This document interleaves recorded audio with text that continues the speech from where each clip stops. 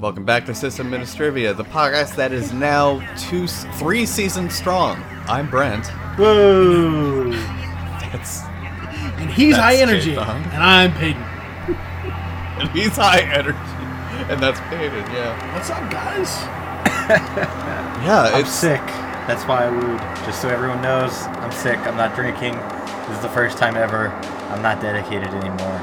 I'm jaded. I'm jaded by the first 2 seasons. No, you're not jaded. You're Jathan. Yeah. Blinded by the light? Blinded by the light? Oh. I knew that was coming. Alright, so we've got a good bit of content, which is rare. I think this is the first season opener we have had. Granted, it's only our third one, but it's the first one we've had where it's actually a good bit of decent content. And yeah, I don't really have any sort of thing further to say other than this should hopefully be the first episode actually released on the new site. The one that I've been talking about for something like, what, a year now? Yeah, you've been a year and a half? about it since, at least since I joined, if not longer. It's been a while. Yeah, so we are cruising right along. Hopefully once the site's up, we're going to be able to ramp things up in terms of like finally actually getting merchandise and everything like that. Merch. Zoom. I love how fake high energy Jathan is. Like, dude, I made a Zoom noise. That's how fast it's actually pretty fast, guys. It is. It's a lot faster. It's a lot faster. Yeah. Which is weird because it's actually database driven. The other one was actually static driven, and this is a lot faster. So, that's without gzip compression and caching and things like that. So I can even make it a little bit faster. So I look forward to playing around with that. But yeah, so what is everybody drinking besides Jathan? Well, I finished the year with Glenfiddich, to say it correctly. I remember that from the show. I am now currently drinking Glenlivet, 12 years old. I would spring for the higher stuff, but they didn't actually have it at the liquor store, so. Plus, the higher stuff is like sipping, not like getting drunk for a podcast. I'm going to sip this anyway, but we'll see how much about I sip. True. I've been inspired, so I'll tell you a quick little story. Yes? Peyton has inspired me to find out what good vodka is. So I've actually gone to 2 different distilleries recently, local distilleries, and like tasted their vodka. And I actually found slight differences between the 2. They're both pretty high quality, so they were both just like, not really that flavorful because it's not really supposed to be. Mm-hmm. And, I think there's one of them that, because it's local, if I go to the distillery, I can get it for like $20 a bottle. And I think I might try to turn over a new leaf and be a white girl like Peyton.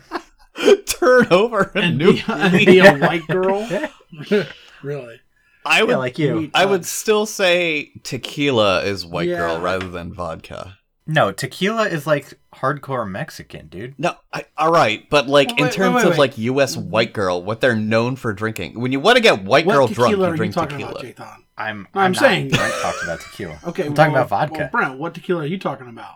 Because there's different types of tequila, and There's like tequila, and then there's like Cuervo. Cuervo's not real. This just in from Jathan. Cuervo is not real tequila. Well, by definition, it's real tequila, but by white girl standards, it's just alcohol. I think. I don't know. I still think. Now, granted, I think white girl alcohol, I think vodka is second on the list, but tequila is most assuredly the first. No, dude, they go out, they get like vodka cranberries and shit. Taking motherfucking kamikaze shots. No. Been to Tijuana, vodka Red Bull. Watching the waiters. They always have... They don't walk around with bottles of vodka. People in Tijuana are not white girls. Okay.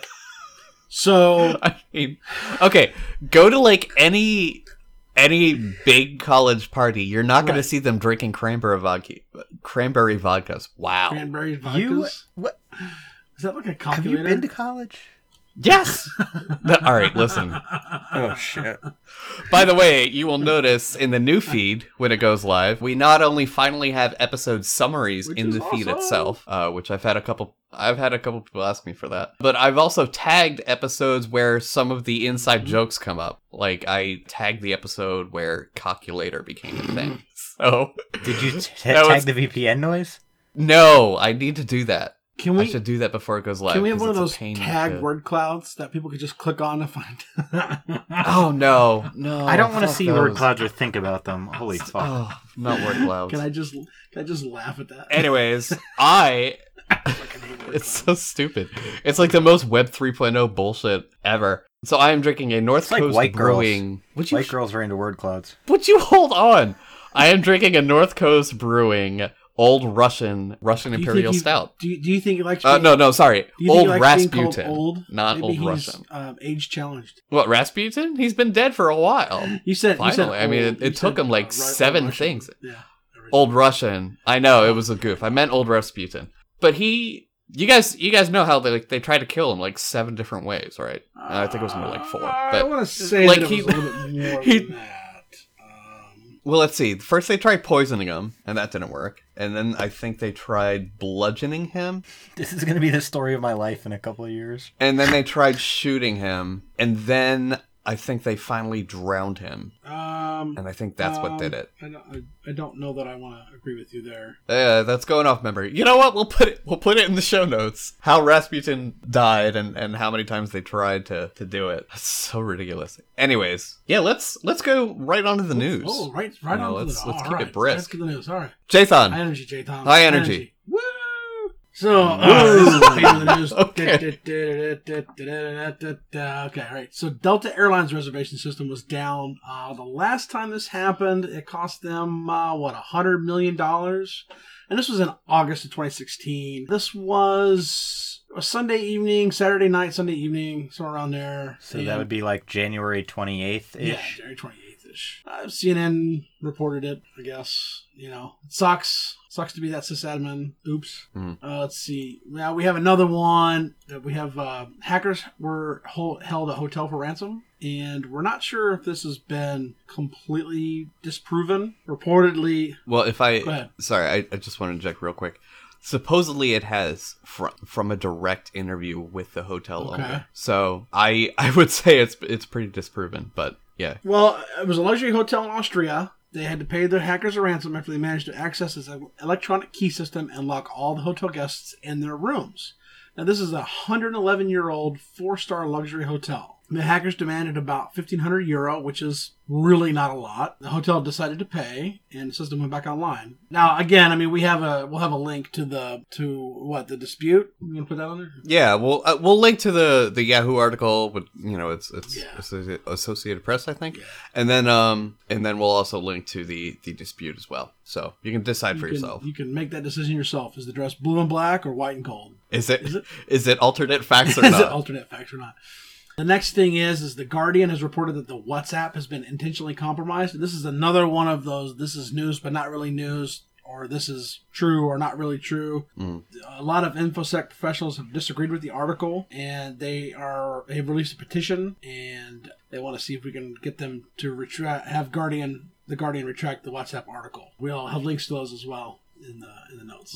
So then there was a Los Angeles college that was paid $28,000 hackers to get its files back. So once again, have backups, people. This was the Los Angeles Valley College when hackers managed to infect its computer network with ransomware and demanded 28,000 bitcoins to get back online. It occurred over the winter break and caused a disruption to online financial aid, email, and voicemail systems. And it locked out about 1,800 students and staff from their computers. The Los Angeles County Community College District, LACCD, agreed to pay the ransom demand, and the server criminals gave the college a week to pay the ransom, and then threatened to delete all the data if they were not paid. So Now hold on a second. You said the hotel was ransomed for €1,500. Okay, so that is $1,606.92 in USD. Right. What I want to know is why is a 4-star hotel getting off so easily compared to an educational institution?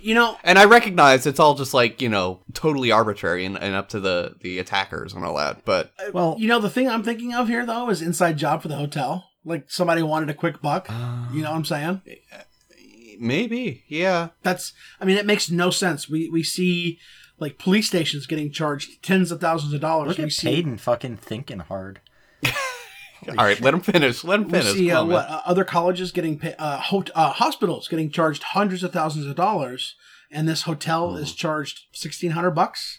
Inside job. Yeah. Like immediately inside job. Really. Seriously. Yeah. You know? It's, I don't, where was the hotel? The hotel was in Austria. It's the... Austria's pretty good, in a pretty good state, economically speaking. And it's, if it's a 4-star hotel, you know. Well, okay, but like there's still employees that, you know, maybe they need some money or whatever. Oh, right. Sure. I'm saying, like, I don't know why you would even make it that low in the first place. I don't know, but it was the Romantic Sea Hotel Jagerwort. Mm-hmm. And another thing is, usually these ransom attacks, the payment is decided, you know, by the author and then, like, kind of hard-coded into the worm itself. Yeah. So, I wonder if it was a typo, and they meant 15,000 or 150,000, maybe. Well, here's my theory, and it does connect to your theory on it being an inside job. Yeah. It's definitely within that realm. Sure. I think the hotel got attacked by a worm specifically targeting like home users, like end users, because that's well within. It's pricey, sure, but it's well within something a consumer would be able to pay as opposed to an institution, right? You know, that makes a bit more sense to me, especially too because you know a lot of people are starting to get these bump locks or whatever, where your phone unlocks it and all you have to do is bump it with your elbow and it unlatches the door. You know, if that's connected to the internet, then sure, absolutely, you could compromise that. So $1,500. I mean, you know, if we would be able to pay it, not that we would because we keep backups, right? Right. Yeah, exactly. Okay. But I mean, the point is, yeah, it's your average home user. If they get hit with a $1,500, all of a sudden, you know, I'm not gonna let you in your house unless you pay me. They'd be like, oh, well, I don't know what to do, you know. Yeah, and I don't even think it was like that. I think it was just a Windows box that was running software that controlled the locks, if anything. Assuming the original story is accurate and people were locked outside/inside their rooms, you know. Well, they certainly aren't revealing a lot of information about it, unlike our baddie, who you know, would love to talk about. We'll do that later. Yeah. But yeah, I mean, it's the disparity between this community college, which they aren't really known to be flush with cash, versus a 4-star hotel that probably deals in a lot of cash, you know. Mm-hmm. And I think the community college got targeted by a ransomware specifically designed for larger institutions like hospitals, law enforcement agencies, things like that. Because that's a much higher price tag, and normal end consumers wouldn't be able to pay $28K, you know? So, No. Nor would they value their data at $28K. Well, you know, the other difference, I think, go ahead, in part is like what's really at stake. Like in a hotel, like you were saying, it could just be like a single computer at the desk or something like that, versus the college, a server, and I put that in quotes. Yeah, I mean, but it says server. It could be a series of servers, or you know, something much larger. We don't really know, I guess. Sure. You know what? That's a good point. I wonder if a ransomware spreads across the network if the same unlock key works for all of those, for that entire string. I would suspect that it does not, because from what I understand, the key's randomly generated and then sent back to command and control or something like that. Yeah. So that would suck, you know. Well, maybe that's why they paid $28K, because they got multiple machines infected, and that was a cumulative cost. That could be it. I mean, that could be why. Yeah. You know, the story is very, you know, very much not full detail. People are very X servers infected by Y or whatever. It just said that the ransomware was one designed to infect large facilities. Mm-hmm. Yeah. So InfoSec, if you're listening, I know some of you do, and you are one of the InfoSec people that do malware research. I would love to have this looked into, because I think it's a good road to travel down. Absolutely. Sort of investigate why such a disparity, and if that's because of multiple machines being compromised and so on and so forth. But let's keep going, Peyton. Sorry. No, it's fine. I do like a good discussion on it. So there's a bug in CryptKeeper, which, if you're not aware, is used to encrypt hard drives. CryptKeeper has a password. It's a very simple password. It is literally the letter P. So this is not good. Wait, what? You should probably... Yeah, I'm reading this now. Holy shit. Yeah, it's pretty funny. The developers appear to have abandoned the project, which is even funnier. Yeah. It's not used by that many people, although it makes the bug no less tragically hilarious. So the code is pretty simple. It's 3 lines, and So, the code for the bug, code for the bug, It was found in the Debian 9 stretch, which is currently in testing, but not in Debian 8 Jesse. I believe it's been removed out of upstream, so it should not have that anymore. It's in the AUR. we should probably comment and be like, yeah, you might want to remove this. Yeah. Or at least patch it or something. Double check that. I kind of want to install it and see if it works. Do you? Or if this is like a patched one. Yeah, I do. Do you? Yeah, go for it. Go ahead. And it should definitely be noted that Debian-9 has dropped it since it had a low user base in the first place, and it's just so incredibly terrible. This is bad. Yeah. It's hilarious. It is, but at the same time, I can't help but wonder, like, what? Why? Just why would that have ever gotten in there? Yeah. Okay. So yeah.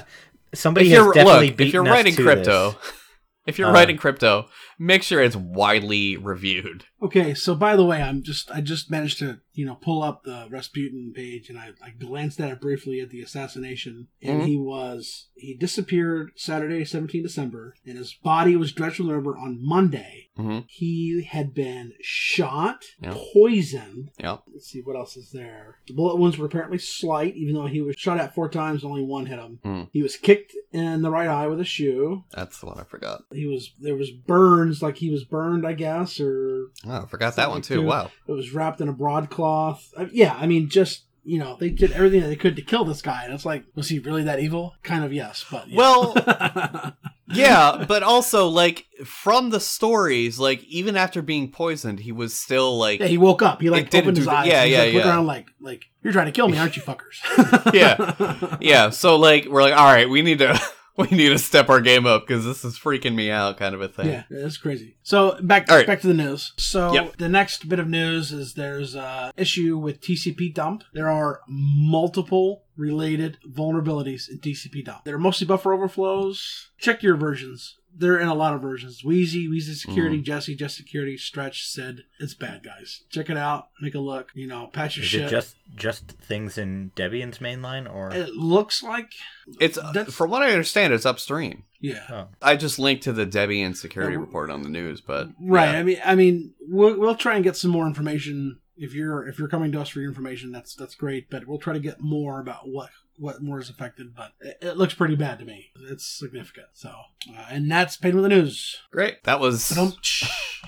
Yeah. By the way, the TCP dump thing is terrifying. There's like 15 of them at a glance, something like that. At least. Yeah. I think there might be more. There's a ton. No, more than that. There's so well that lists all of them. Just look at the ones that start with 2017 because those were the ones that came in the batch. Yeah, looks like okay. Yeah. Yeah, everything else should be patched by now, and I'm sure TCP dump is working on a patch if they haven't released it yet. But 11. There's 11 of them in 2017. Okay. Yeah. So it's horrifying. It is. To just look at the shock factor alone. But I do want to note that they are separate CVEs for different functions, and it's similar vulnerabilities in all the functions. So I think that is... I don't recall seeing a CVE before where they split the different functions into separate CVEs. Yeah. But as people were saying on Twitter, I guess someone finally got around to fuzzing TCP dump and found all these sorts of things, which is good. TCP dump's been around for a while. Yeah. And I use it heavily. I don't know about you two, but I use it very heavily. So I saw that and I was like, holy crap. But it's not quite as serious as it looks at first. Yeah. It's just they're separate CVEs for different functions. So do keep that in mind. Yeah, moral of the story really is just be aware when you're using any software or tool. Mm-hmm. Sure. Try and run without root privs if possible. Not really that possible with TCP dump because you need access to the raw interface and all that. But whatever. Well, all right. So I mean, just keep an eye on what you got. Yeah. Make sure you follow CVEs and even distro security announcements too. Yeah. Doing a lot of the patching at work, I mean, I deal with the patch management team, and we have, there's significant things that they look at, and there's a new version of Java, which is every other week, it seems like, and is... And Java has plenty of vulnerabilities. We can get rid of Java, that'd be great. Does SUSE have a specific security related mailing list or sort of announcement mechanism like RHEL does? I don't know exactly. I will take a look and I'll let you know. I'm not on any of them. If there were, I'd imagine they would. Yeah, they probably do. I don't doubt it that they do. Jathan, no yawning. High energy. High energy, buddy. Come on. I just finished off my herbal infusion here. That's fantastic. We got to finish before I start coughing. Okay. So up tonight, we've got basically two main things. We got Enterprise. Wow. Enterprise. calculator. Calculator. We've got enterprise fleet management and a little bit of a comparison between BIOS and UEFI because I know a lot of people still don't recognize the difference. So it'd be good to discuss that. Yeah. So starting with enterprise fleet management. Wait a second, I don't see Puppet on here. No, well, we've talked about that in the past. I wanted to avoid talking about Puppet and Ansible and Chef and stuff because we have talked about those in the past, and I'll link to the show notes. I'll link to the episode in the show notes where you can find more information about it. So I wanted to specifically avoid things we've talked about already at length and kind of focus on what would be more useful for very large deployments because we don't talk about that as much. I have a large deployment, but it's not really localized, so it's global. So these particular tools don't have much use for me personally, but they are very good tools to know of. How many? Yes? How many do you have? How many? I can't say under NDA, but I will say it's Many. It is multiple digits. Multiple digits. It's more than 2 digits of. Yeah, I'm in the same boat. It's more than 2. Yeah, so it's a large number. So the key thing to keep in mind with these is that you don't really have any sort of... You can't look at things like Puppet and Chef and Ansible and say, yeah, that would work for like 300 servers or like 500 or 1,000 or 5,000, you know. Typically what a full DC allotment would be. So like multiple cabs worth. Sure. Considering each cab is what, 48U? So you need to kind of look at ramping things up. And in that case, you need to look at stuff that is designed to incorporate into the network level itself. So you've got things like rconfig, which is, it's pretty cool. It's basically change/config management for hardware network gear. So like Cisco routers and things like that. So yeah, it's like Ansible or the equivalent, you know, for your network gear, which is nice because, you know, Cisco iOS doesn't have Python, so you can't run Ansible. I would love to see someone trying to get Python on iOS, but I feel like that'd be a terrible idea. Why not? Huh. Yeah, it'd be pretty bad. I think Juniper OS is Linux-based, so it might work there, but, you know, like, that's aside. You've got something specifically targeted for it, which is rconfig. It's open source, you know, it's fantastic. It's got a GUI, so if you happen to be into that... Well... I think it also has are pretty nice, a shell interface. You know. Yeah.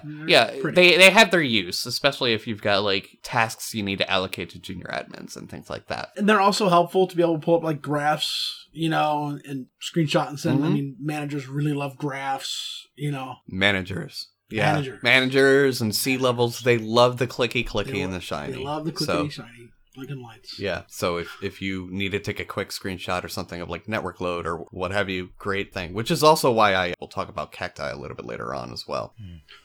And then we have Algius. Jathan, I believe you use Algius? Do you? I use it with Puppet. Oh, okay. Yeah. Which is perfectly, you know, you can. Algius is, so I'm sure we're all familiar with Windows's registry, right? Like regedit and all that. Unfortunately, Can't stand registry. I haven't used Windows in 7 years or so, but from what I understand, it still has a registry. So Algius lets you kind of access your config files as if they're a registry. You can specify like key and value sort of things, and it will parse the config and give you a sort of command line interface to changing these values. The reason it's nice to use with Puppet in certain instances is, you know, the sort of interface to do those with different types of configuration files and services are known as lenses. And so Puppet has several lenses just built in, but it's also pretty easy to find a lot of pre-built lenses for a lot of things. Or write your own. Yeah, or write your own. But at that point, I feel like there's probably an easier way with Puppet to achieve what you're trying to do. Yeah, and that was... Jathan and I got into a somewhat heated discussion about that, where I said, you know, if you're already using some sort of change management tool, like Puppet, or Ansible, or Chef, or Salt, or whatever, you'll want to manage the configs directly via templating. Well, it looks to me like, I mean, it's a Red Hat project. So, I mean, that's kind of cool in that you've got funding from Red Hat for it. That's, you know, so it is. Well, it's not really a Red Hat project per se. It's a Red Hat emerging technology project, whatever. Yeah. It's close enough. It's under the umbrella. They host it, you know, but it's not really like integral to RHEL or anything like that. Right. But it is pretty cool. if you don't like, if you're a little bit more old school and you don't like the idea of a centralized management system, it can definitely help with you manage your setups. And it does allow more fine-grained sort of things that templating does usually. The reason I like Ansible's templating, for instance, is because it uses Jinja 2, which even has like logical operations built into the templating language. Right. So yeah, and Puppets uses basically like a Ruby syntax, which isn't my favorite by any means, but I'm sure it's just as capable. Yeah. If you know Ruby, good for you, but I find it terribly painful, so I'm glad I didn't go with Can Puppet, you do like sort of inline templates? How do you mean? So if you have a playbook that's being applied to a certain thing, can you make a template in there, or does it have to be kept separate? I don't know. Because that's the one thing, too, with Puppet is you have the option to do both. And for a really big config, I would always opt for an external template. But for something that's only like, 2 or 3 lines potentially, or I have to stick one thing in, I like to keep it a little bit more compact in a single file. It looks, Well, you can do... So I know for a fact that in Ansible you can do like variables, but typically that's going to be for like file names more than, like actual content of the files. From what I understand, it's all going to be... I mean, Ansible's Python based, so you could, if you really wanted to, you could probably get real crazy with your playbooks and implement inline replacements and such with the templating engine. Right. I would not recommend it because it's probably more work than it's worth. But I generally like keeping templates separate from the execution anyways. Simply because you can look at the template and go, okay, this is how the file's supposed to look, except for these fill-ins here and this logic here, Sure. But that's just how I approach it, sure. I wonder what inline templating even looks like. If you wouldn't mind, just at some point send me a link to the docs for Puppet inline templating. Cool. So that's OGS. It's really neat. That combined It can be really powerful. I mean... Yeah, it takes a little bit more work. Actually, I would say a lot more work than templating. Yeah. Because you need to categorize and sort of walk and understand the structure of each and every config file you want to edit with it. But if you're like a heavy gconf user, which is what GNOME and other GTK stuff uses for preferences, if you're familiar with the command line tool for that, gconf2 tool, I think it is now, it's a lot like that. It's very similar to that. If you've used that a lot, AllGS will be very familiar to you. And that combined with PDSH would be immensely powerful. But again, it does have a grain of salt, in that it's not going to be very sort of idempotent and sort of friendly visually. So do keep that in mind. Next, there is, I gotta be honest, I have no idea how to pronounce this. I want to say Nedi. Yeah, that's what I think it is. Nedi. Yeah, I hadn't heard of this one prior to now. Yeah, it's NEDI. We'll, of course, link to it in the show notes. So Nedi, and then the next one I'm going to talk about, which is Observium, basically do the same thing, but I included both in case one doesn't, jive with you or whatever. They're a lot like, what's that? There was a Windows tool that did this. Oh, no. You know what I'm thinking of? I think I'm thinking of, NTOP NG. No. It's definitely not that. Well, Xenos does a lot of this. Yes, yeah. Xenos does something very similar to this. But if you don't want to employ or, dropship in Xenos... Which I don't recommend because it's just not what you need. Yeah, it's a bit of a headache. I used to, but now the install docs for Xenos include deploying Docker containers, so I'm out. That's the only reason why you wouldn't go with it? I'm not fucking... No. I'm not using a fucking Well, you can adapt the documentation as you should to your specific use case. No, but I don't want to do that. Just Docker's give me silly. fucking install docs. Just okay. All right. Boy, he's vicious today, Yeah, so, yeah, I'm liking it, though. I appreciate you giving us high energy, Jathan. Yeah, Jathan. Woo! Editor, can you give me a count how many times I say the phrase high energy in this episode? Because I'm going for a record. I don't want to see if I make it. So, yeah, it's pretty cool. It basically walks your network and tries to discover devices and categorize them based on what they are and their IP address and so on and so forth. Xenos, as Jathan said, does have a similar tool to do that. It's slow as shit, or at least it was when I used it, and that was admittedly, 10 years ago, I want to say? Something like that. It's been a while. Bookmarks, too. Yeah. So it's been a while since I used that feature of Xenos or Xenos in general, but from what I understand, I remember it being absolutely slow as shit. Is that still the case, Jathan? I haven't used it now probably in almost 2 years myself, but it was pretty slow when I used it 2 years ago. Okay, so As of 2 years ago, it sounds like it's still the case. Yeah. So this, Netty and Observium, which we'll talk to in a second, sort of specialize in categorizing your network for you. It's basically like a graphical mapping, sort of graphing Nmap. You know, maybe not to the degree that of detail that Nmap offers, but it is very useful for visually representing your network, which is very important. It's so important because that's the kind of stuff where, you know, managers love to see that. They say, okay, I don't know where this server is, and they have they don't interact with that server like we do. So we can say, oh yeah, that's behind switch number X, you know, router Y, whatever. We just know that because we have that mental map, and this will automatically create a tangible digital, so it's not entirely tangible. You get my idea. A digital visual representation of that map for you, and it's designed for it, so it's going to be a lot faster, and it's optimized for that sort of purpose rather than Xenos' mapping, which kind of feels bolted in rather than like something specifically designed for it. And it's nice, you know. It's got paid services. It's so like paid support. So if you want that enterprise sort of backing, which I know we've talked about at length in multiple episodes, and you know how to decide if that's something you might want for your implementation, they do offer that. But yeah, it's pretty handy, I would say. I probably would never use this shit. I don't, like I said, I all right. Why, Jathan? What problems do you have with it? Just primarily, I don't know that I would go to the trouble of making a whole tool that had access to this much of my network just to make a map of it. I mean... What do you mean access to your network?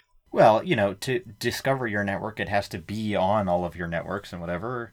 I'm sure, you know, it has capability to really... To an extent. It's not like SSHing to these hosts or anything. It's not performing any sort of interaction other than a couple synax. Yeah. But that means it still has to have access to all your different VLANs and everything else, and just, yeah. Yeah, which is why you'll definitely want to run this on like a dedicated sort of server that is locked down and doesn't have anything running except categorizing software. Do you suppose this is something you sort of run one time or something you continuously run? It continuously runs just to catch new devices and remove devices that fall off or alert about them and if they're missing and so on and so forth. But here's my question. You're okay with doing that with alerting software, correct? Yeah, sort of. So then why not mapping software? It's not that I have a fundamental issue with it. Just for the amount of trouble I would go through to make it happen, I don't think I would find the value in the time investment. You could probably run the crawler on your alerting machine. That's probably what... And save some. And then run the front end elsewhere, yeah. That's probably what I would have to do, yeah. Yeah, and that way you wouldn't even have to edit firewall rules and routing rules and all that stuff as well. Sure. So then similar to that, we're going to talk about Observium. Now, they're very similar, but Observium, at least in my opinion, I'd say it's probably the superior one. Simply because it looks a lot cleaner. It looks a lot more featureful. And again, you know, I haven't actually used these, unfortunately, so I can't provide a review as to their usability or stability or things like that. But it does look a lot cleaner. Would you guys agree with that statement? Observium? Yes and no. Yeah, I mean, I would say it looks a little less refined, but like more well laid out. Well, are you looking at the live demo? Because I'm looking at the live demo here, and it's pretty slick. Yeah, it's kind of sexy. I'm not going to lie. Yeah, I see that. Yeah. Yeah. I don't know. Yeah, it's all good. Yeah. So they also, and they do have a more fleshed out enterprise availability. They actually have two product branches. They've got Observium Community and Observium Professional. Obviously, if you're an enterprise environment, you would probably want to go with the professional route if you didn't want to support that in-house. So they do also have a more fleshed out enterprise option, but you know, they do have, as Peyton said, they do have a live demo available on their site. They do have more features in the professional version, but it's also only £200 a year. I saw that, and I was actually like, I mean, that's actually not that bad. Really. That's astounding. You know, one thing about that's this a drop is in the bucket for an enterprise IT budget. Yes, Jathan. I don't understand why they their tagline here says network management and monitoring, but it's network monitoring with intuition, Jathan. With intuition, okay? I bet that's what I was missing. That's what I was missing.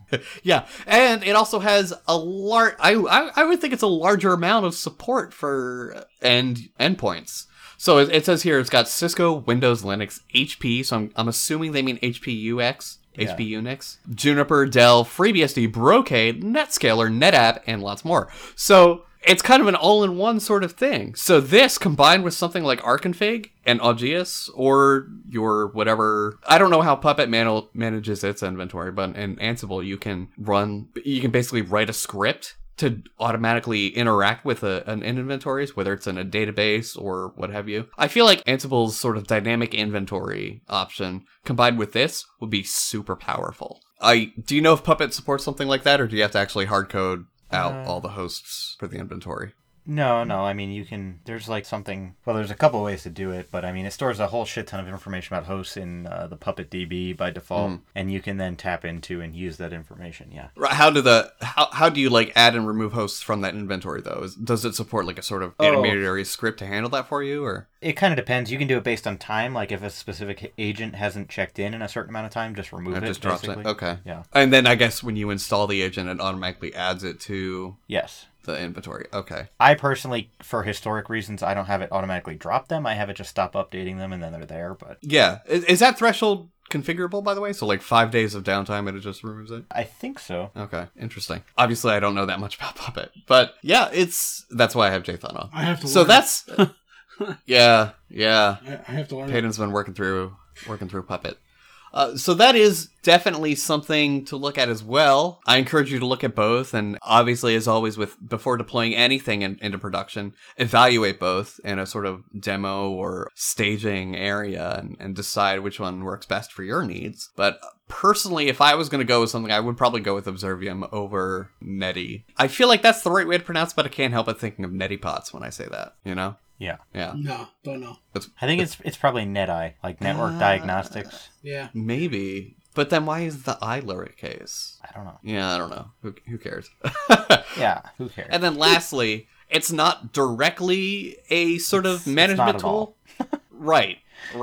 But going back to what we were speaking of with the clicky and the shiny, if you've got a lot of tools that sort of generate raw log files or are command line based or what have you, Cacti is fantastic for visually representing those sort of assets. It's basically the industry standard for visualizing data that doesn't come with its own visualizer. It's usually used with RRD tool, but you can generate compatible data that Cacti can then read and graph for you. It supports a couple different data types from what I understand. And it's not just for, like taking packet byte counts and building a flowchart or not a flowchart, but like a flow graph, what have you. Yeah, there's a lot of things you can do with it. We run it on our clusters, so basically, and it's like available for anybody to go look at. So if you're running on the cluster and you know your job's on a specific node, you can go look at like network statistics and read-write stuff for wherever your job might be running. Now, when you say it's available for anybody to look at, do you mean just users, or is this something like we and our listeners could look at? No, sorry. I mean, anybody who has access to like the campus network or the cluster could get to it. Like, you don't really have to log in. It's just if you're on campus, you can go look at it. Because it's not anything revealing on there. It's just graphs of like, here's what the cluster's doing right now. Yeah, and it's fast. Yeah. I mean, it's a super... I mean, compared to what it does. It's a good tool. Yeah. It's super responsive. It's kind of like kludgy looking and stuff, but I think that's kind of the point, is that it just does one thing and does it pretty well. I mean, it's essentially somewhere you go... click around and look at graphs. It doesn't do much more than that. Yeah. But like in an enterprise environment, that's data you need at your fingertips. Oh yeah, depending. That's something you need to pull up in a pinch and say like, yes, this is what is going on. This is the information I need, and I need it in a visually represented way. So it definitely serves a purpose. It's kind of a niche purpose, but it's a very important purpose nonetheless. Yeah. So that being said, I'm going to close out this segment. Because that's all I have for this particular segment. I want to. Of course, yes. Go ahead. No, go ahead. I was going to close it out, but no, go ahead.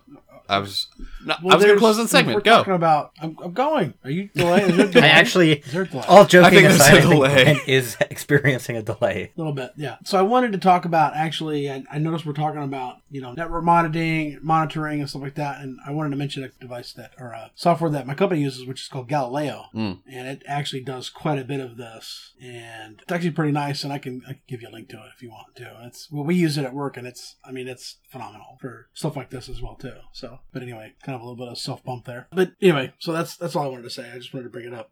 Cool. Yeah, I appreciate it. I like hearing when we actually use some aspect of these tools and can offer alternatives and so on and so forth. Now, I'll admit it's not without controversy. The BIOS and UEFI discussion. Oh, this is a good discussion. It is. Discussion. How, of the three of us, I know I'm using it in multiple places. The two of you, have you used UEFI and I use it on my laptop, I use it on my desktop, yes. I use it on as many of my prod servers as I can.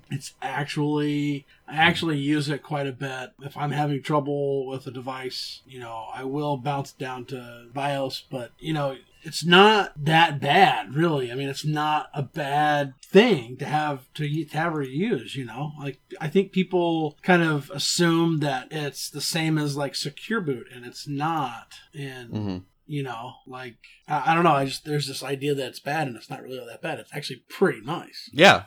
It's very fast, which I love. You can manage the boot settings from the OS. Yeah, before we talk too much about that, I think fantastic. Before you would need, before we talk too much about, the benefits of it, I really think we should talk about what it is. Yeah, no. Yeah, actually, let's talk about the difference between them, which is a good lead-in, I think. So BIOS, basic input-output system? I don't even know, really. Basic input-output system, yeah. Okay. Did that from memory, nice. I did that from memory, I'm proud of myself. So that is that's been the standard since... I want to say 75. Yeah. Roughly. I thought it was with the introduction of the x86 architecture, but I guess not. Apparently it predates it. It's the CP/M. I don't even know. I haven't even heard of that. And I know a lot about obscure and old operating systems. It was invented by Gary. Thanks, Gary. Cool. Thanks, Gary. Thank you, Gary. Thanks. So the point with BIOS is that you would have a sort of software that runs on the motherboard. And it's a 16-bit software. Will initialize devices by their firmware. It's a 16-bit code base, basically. There really is a fucking delay. Jesus Christ. 16-bit code base, and it makes a lot of assumptions, though, which, basically, it always reads the first sector on a hard disk, basically. Yeah. Which is not true of UEFI, and we can talk about that more then. So, it was written, obviously, a long time ago, back in 1975. It's now 2017. Mm-hmm. Things have moved along a lot. People do very different things with computers now than they did then. The inflexibility of that alone is reason enough to, I think, make the case for why UEFI is a great thing. But I digress. Continue, please. Sure. So I'm always right. Yeah, I would definitely agree with that. Now, granted, newer isn't always better. I don't know about that. Oh my gosh. Granted, newer isn't always better, but this is a case of something that's so old and hasn't been touched in so long, we needed a complete overhaul of how we handle it. So BIOS, from my understanding, is sequential in that it will try and read the firmware of each device and then initialize it from that firmware, device by device and so on and so forth. It's slow. Comparatively, it's very slow. It's pretty limited. As Jathan said, it's only 16 bytes. It depends on CMOS and all that. UEFI, on the other hand, moving into does anyone have handy when UEFI first came about? I want to say 2006-ish. I think it might have been even. Yeah, I was going to say 2005. Oh, that was pretty close. That was pretty good. I mean, it was developed earlier than that. It was developed in the mid-90s for the Itanium systems. Mm-hmm. Yep. But, that was... Itanium was a failed experiment, yeah. Yeah, significant. But they did give us x86-64. It kind of birthed that. So it wasn't without use. Yeah, right. So 2005, they ceased development, Intel, I should say, ceased development of the EFI specification at version 1.0 and contributed to the Unified EFI Forum, which has evolved the specification as the Unified Extensible Firmware Interface. The original EFI still remains owned by Intel, and they provide licenses for EFI-based products, but the UEFI specification is owned by the forum. In fact, I believe if you have a first-gen Intel Mac, what was that, 2007, Jathan? Might have been before that. No. It might have been, a little before that. It might have been 2006, but whatever. It's right around there. Okay. Yeah, they implement, and this is so weird to me, it's a 64-bit user space, but their FE space is 32-bit, not 64-bit. So I can't imagine the amount of hackery it would take to do that, but that's what they did. It is actual FE. Nowadays they use UFE in their own sort of proprietary format. It's still basically UFE, but it's not entirely compatible with the standards. So don't think you can just run FE Boot Manager on Linux on a Mac and have it work okay, because there's a good chance you're going to mess things up quite a bit. Yeah, well, and then there's also the fact that you can go from 64 to 32, but you can't go from 32 to 64. Yeah, I'm still wondering how they managed to boot a 64 kernel from a 32 FE image, but insane hackery. Yeah. That's the only conclusion I can make on it. Yeah. So they did some interesting things with it, but in terms of PC, the PC world, it is pretty standardized now. Secure boot, which is probably the most hotly debated aspect of UEFI, is not required for the UEFI spec. Let me say that again. Secure boot is not required by UEFI. It's widely implemented, but it's not required. It's a good idea to set up your own key store because it does, whatever your stance on Microsoft owning the master keys and all that, and then in case you missed it in one of our previous episodes, the golden key of Secure Boot got leaked, which is hilarious. That was just a couple episodes ago. Yeah, I want to say S2E0 somewhere around there. Yeah, it was right before the finale, I want to say. So, in case you missed that, we'll link it. But, that goes again to show that this is a bad idea and you should leave that sort of control in user hands. But you can override that key store with your own key store and then only authorize kernels and things like that you have signed with your own key to boot. And I highly recommend that. It does provide a very useful interface, a very useful mechanism of preventing the evil maid attack. And I'll link to that in the show notes as well if you're not familiar with it. The evil maid attack is the saying when someone has hardware access, when someone has physical access to your hardware, you're comped, period. Yeah. The evil maid attack is the sort of in practice implementation of that. And Secure Boot does a fantastic job of protecting against that, assuming, your boot order is locked down and stuff as well, and your UEFI itself is locked down. And, there's a couple other steps you need to take, but it does a lot to prevent that attack from succeeding, which is fantastic. It addresses things that BIOS never could. So I would not classify Secure Boot as inherently evil. I think it's evil that Microsoft owned the master key, and it was automatically by default the only trusted key on wide-scale published, released vendored systems. But the tool itself is actually pretty useful. So I would recommend looking into that, and I can post some links on getting you started with that. But as Peyton said, it's a unified, extensible firmware interface, I believe. And it does things a little bit different. It tries to start firmware in parallel only as they're accessed, sort of a thing. So it'll only start the firmware of the disk if you're trying to reach the disk. And it has support for booting a kernel directly. So right from your UEFI screen, your BIOS screen, essentially, but remember, they're different. So right from your UEFI screen, you can boot directly to a Linux kernel. You can boot directly to a FreeBSD kernel. I think they have UEFI support. I'm not sure. Things like that, which greatly speeds up boot time. By the way. You don't need to start a bootloader. You don't need to configure bootloader even. It's true. What? They do. What, FreeBSD supports it? Yeah. Okay, thank you. I thought they did. I remember seeing the announcement. I believe that's a pretty recent development too. But yeah, so it's very handy. And even if you do use a bootloader with your UEFI, I do. You can, and I like that. Even then, it's still blazingly fast. It's very fast. It's very fast. Just about the only delay you have is any sort of pre-configured wait time you configure in the UEFI system itself. I've had cases where I've locked myself out of UEFI because I can't hit the menu fast enough, Yeah. I mean, I've definitely experienced that too.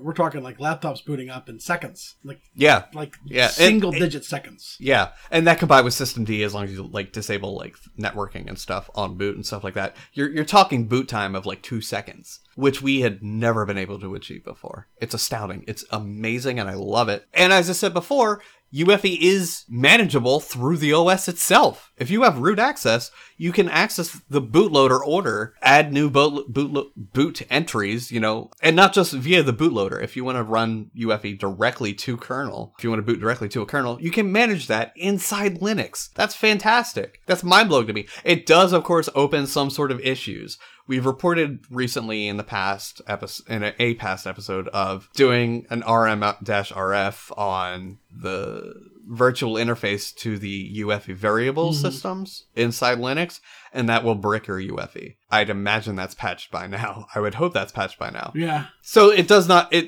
come with some caveats, but this is Linux. You know, that RM-RF means, yes, I know what I'm doing. Don't ask me.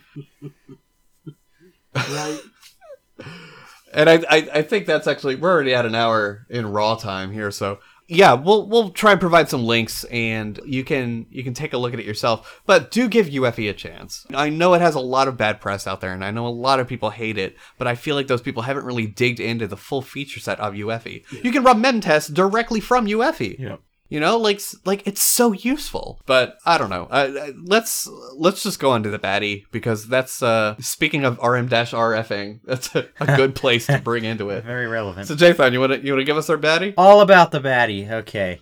All about that baddie. So this news broke in several places sort of all at once. Our links that we're looking at right now are just from Twitter. So roughly 24 hours ago, it's now 8 p.m. on Wednesday, February 1st, 8 p.m. MST. I don't know what the fuck it is in UTC. I don't really give a shit. Anyway, also EST is apparently America time. Didn't know. Anyway. It's 3 a.m. February 2nd UTC currently. Okay, yeah, so 24 hours ago, roughly. 3:18 GitLab status, if you're not familiar with GitLab, it is a enterprise-grade sort of GitHub alternative. You can self-host, you can host with them. They have some public offerings for free, stuff like that. Which you do. Well, we self-host, yeah. Yeah, that's what I mean. Yeah, you self-host GitLab. Yeah. Anyway, so GitLab.com status, at GitLab status on Twitter, tweeted, "We accidentally deleted production data and might have to restore from backup." Then they pasted a link that says Google Doc with live notes. Okay. Oh, wait. Wait, why are the tweets upside down? Fuck. I don't know, dude. Why are the tweets upside down? All right, never mind. Forget. What? Pretend I didn't say that. The first tweet was, "We're performing emergency database maintenance. GitLab.com will be taken offline." An hour later, "We're experiencing issues with our production database and are working to recover." And then an hour later was the tweet that said, "We accidentally deleted production data and might have to restore from a backup." And that's when they posted the Google Doc. So it turns out it was a poor administrator. I accidentally DB1. Yeah, right. I accidentally. So it turns out it was a lone administrator working, I believe, in the Netherlands who accidentally, basically, while doing a database migration, they actually just removed one, the wrong one. He accidentally, the whole thing. Yeah. Accidentally. It happens. There's a few things I want to say about this up front. Yes, you're getting a baddie GitLab because you did a bad thing. It also has been said that they have several sources of backups, and several of them were discovered not working as a result of this process. 5. Yeah, so that's really bad. All of them were not working. But they still had a path to recovery, as it were, right? Right. So there was this Google document where they kept notes in real time as they were discovering things and updating things. A lot of people applauded them for their transparency, which I have to say, I would do the same thing, but it would make me very weary to ever switch to their hosting options at this point. The other thing is Nazbig, who is a frequent member of our IRC channel, he pointed out to us early this morning that they had a live stream of their admins on YouTube basically talking about the recovery process, and they were just sort of having a party. I mean, you got to give them some credit for being as open as they were about the problem. And they opened up this pretty slick dashboard, a Grafana dashboard, and they can you see the DB1 is down. It's like 71 megabytes, and then you look through the day and you're hovering over it, it goes to the end, and you go up and you just can watch the gibbies rise in DB2. It's pretty slick, man. I mean, like I was telling the guys before, I mean, if I was going to have a problem and I needed to make sure that people were aware of it, I'd do something like this for sure. I mean, this is better than there's no problem. We're not aware of a problem. Absolutely. Yeah, and I'm glad both of you mentioned that, because it's so easy to fall in the trap of, don't communicate anything to customers, let the systems work on it. This is unprecedented. We have never, ever seen a live stream of an admin bringing back, in this case, 4 or 5 admins, I think it was, working on restoring services. And I think it's fantastic because it does 2 things. One, they were interacting with people in the chat. That lessens support desk load. basically, because you're able to directly interact with people doing they were literally and it's in not like a Google disruptive to Hangout, the admins. and they don't have to type back. They don't have to open up a ticket. Yeah. Right. Yeah, it was pretty slick, honestly. I mean, it was, And I hesitated so much giving them this baddie because they handled it so well. They made their work log public. So, they have a very full and detailed report, which of course we'll link to, available to the public. So you got to see timestamps and what is being done when and what steps are next for resolution. You got to see them actually working on it. You got to see what step they currently are live by 3 seconds ago. You got to interact with them via chat, and they would answer some questions you had about their infrastructure. They took advice from people interacting with them, and that would in turn improve their own services, their own structure. And that's fantastic. I would love to see that in the future. I would love to see more of that. But at the end of the day, it pains me to say you're still getting a baddie. Yeah. You still rm-rf'd a directory without checking what host you were on. Yeah. Now, they do also, and I will give them credit for this, they have a plan forward. They have a plan to implement some small changes that will drastically reduce the chances of this happening again. And they are a relatively really young. Simple example of that is instead of... God, this fucking delay is awful. And I get the feeling they're mostly developers. I know. But just bear with me. We'll fix it in post. Yeah. And... I get the feeling they're mostly developers rather than sysadmins. Yeah, I got that as well. And that's the thing. Someone pointed that out in, I think, the Philly Lug channel. Yeah, and that's the thing about this is I absolutely applaud them for their transparency. I hope they learned something from it. And, more so for a small company who might not have a huge user base at this point, like GitHub or some of the other, like Atlassian Git and stuff like that. I would be hesitant based on this experience to ever give my hosting over to them. But at the same time, if something happened at one of these other companies, they might not even tell anybody. So you kind of have to take it for what it is and really consider maybe these guys actually aren't so bad after all. It's true. Transparency is very important. And that's, very important. We give people credit for transparency probably all the time. Probably the number one lesson we can walk away with this. Yeah, absolutely. Yep. Mm-hmm. I agree. Yeah. So sadly, they still get a baddie, but I would say it's, if we had to rank baddies, they're pretty low. They're pretty low on the terrible scale because they handled it beautifully, and I'm really proud of them for that. Yeah, as Jathan said, I probably would not use their services personally. This is a major fallback of the whole cloud infrastructure fad, where, it's at the cloud, it's totally safe, there's redundant systems, it's self-healing. Yeah. No, you can still fuck it up really badly. Yeah. But the way they handled it was really great, and they get my support for that. So I guess it's like a 0.5 baddie. But we don't really quantify the baddies, so you still get a full baddie. I'm sorry, guys, but you did the right thing, and I think that's unlike many of our past baddies. Yeah, you moved forward. Yeah, and I think that's really important. Yeah, yeah, I can agree with that. I think I think the fact that it was a simple mistake. It wasn't some tech plugging a flash drive into or plugging the internet into something that shouldn't have the internet. I right. Right. It was literally, just a mistake. You typed the wrong thing. You did the wrong thing, It happens, It does. And the way you handle it after the fact, I think that's good. Mm-hmm. Absolutely.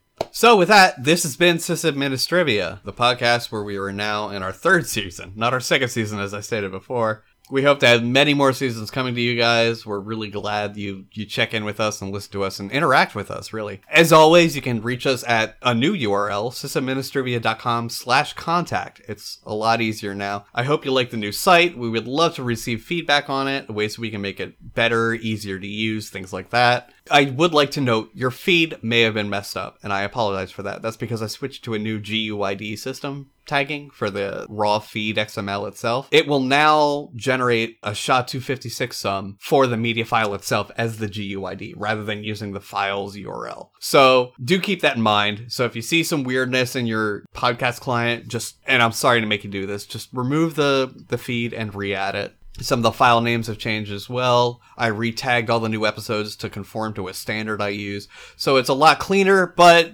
there is the painful transition, so you may have a messed up feed, and I apologize for that. That all being said, I'm Brent. I'm Jonathan. And I'm Peyton. See you around.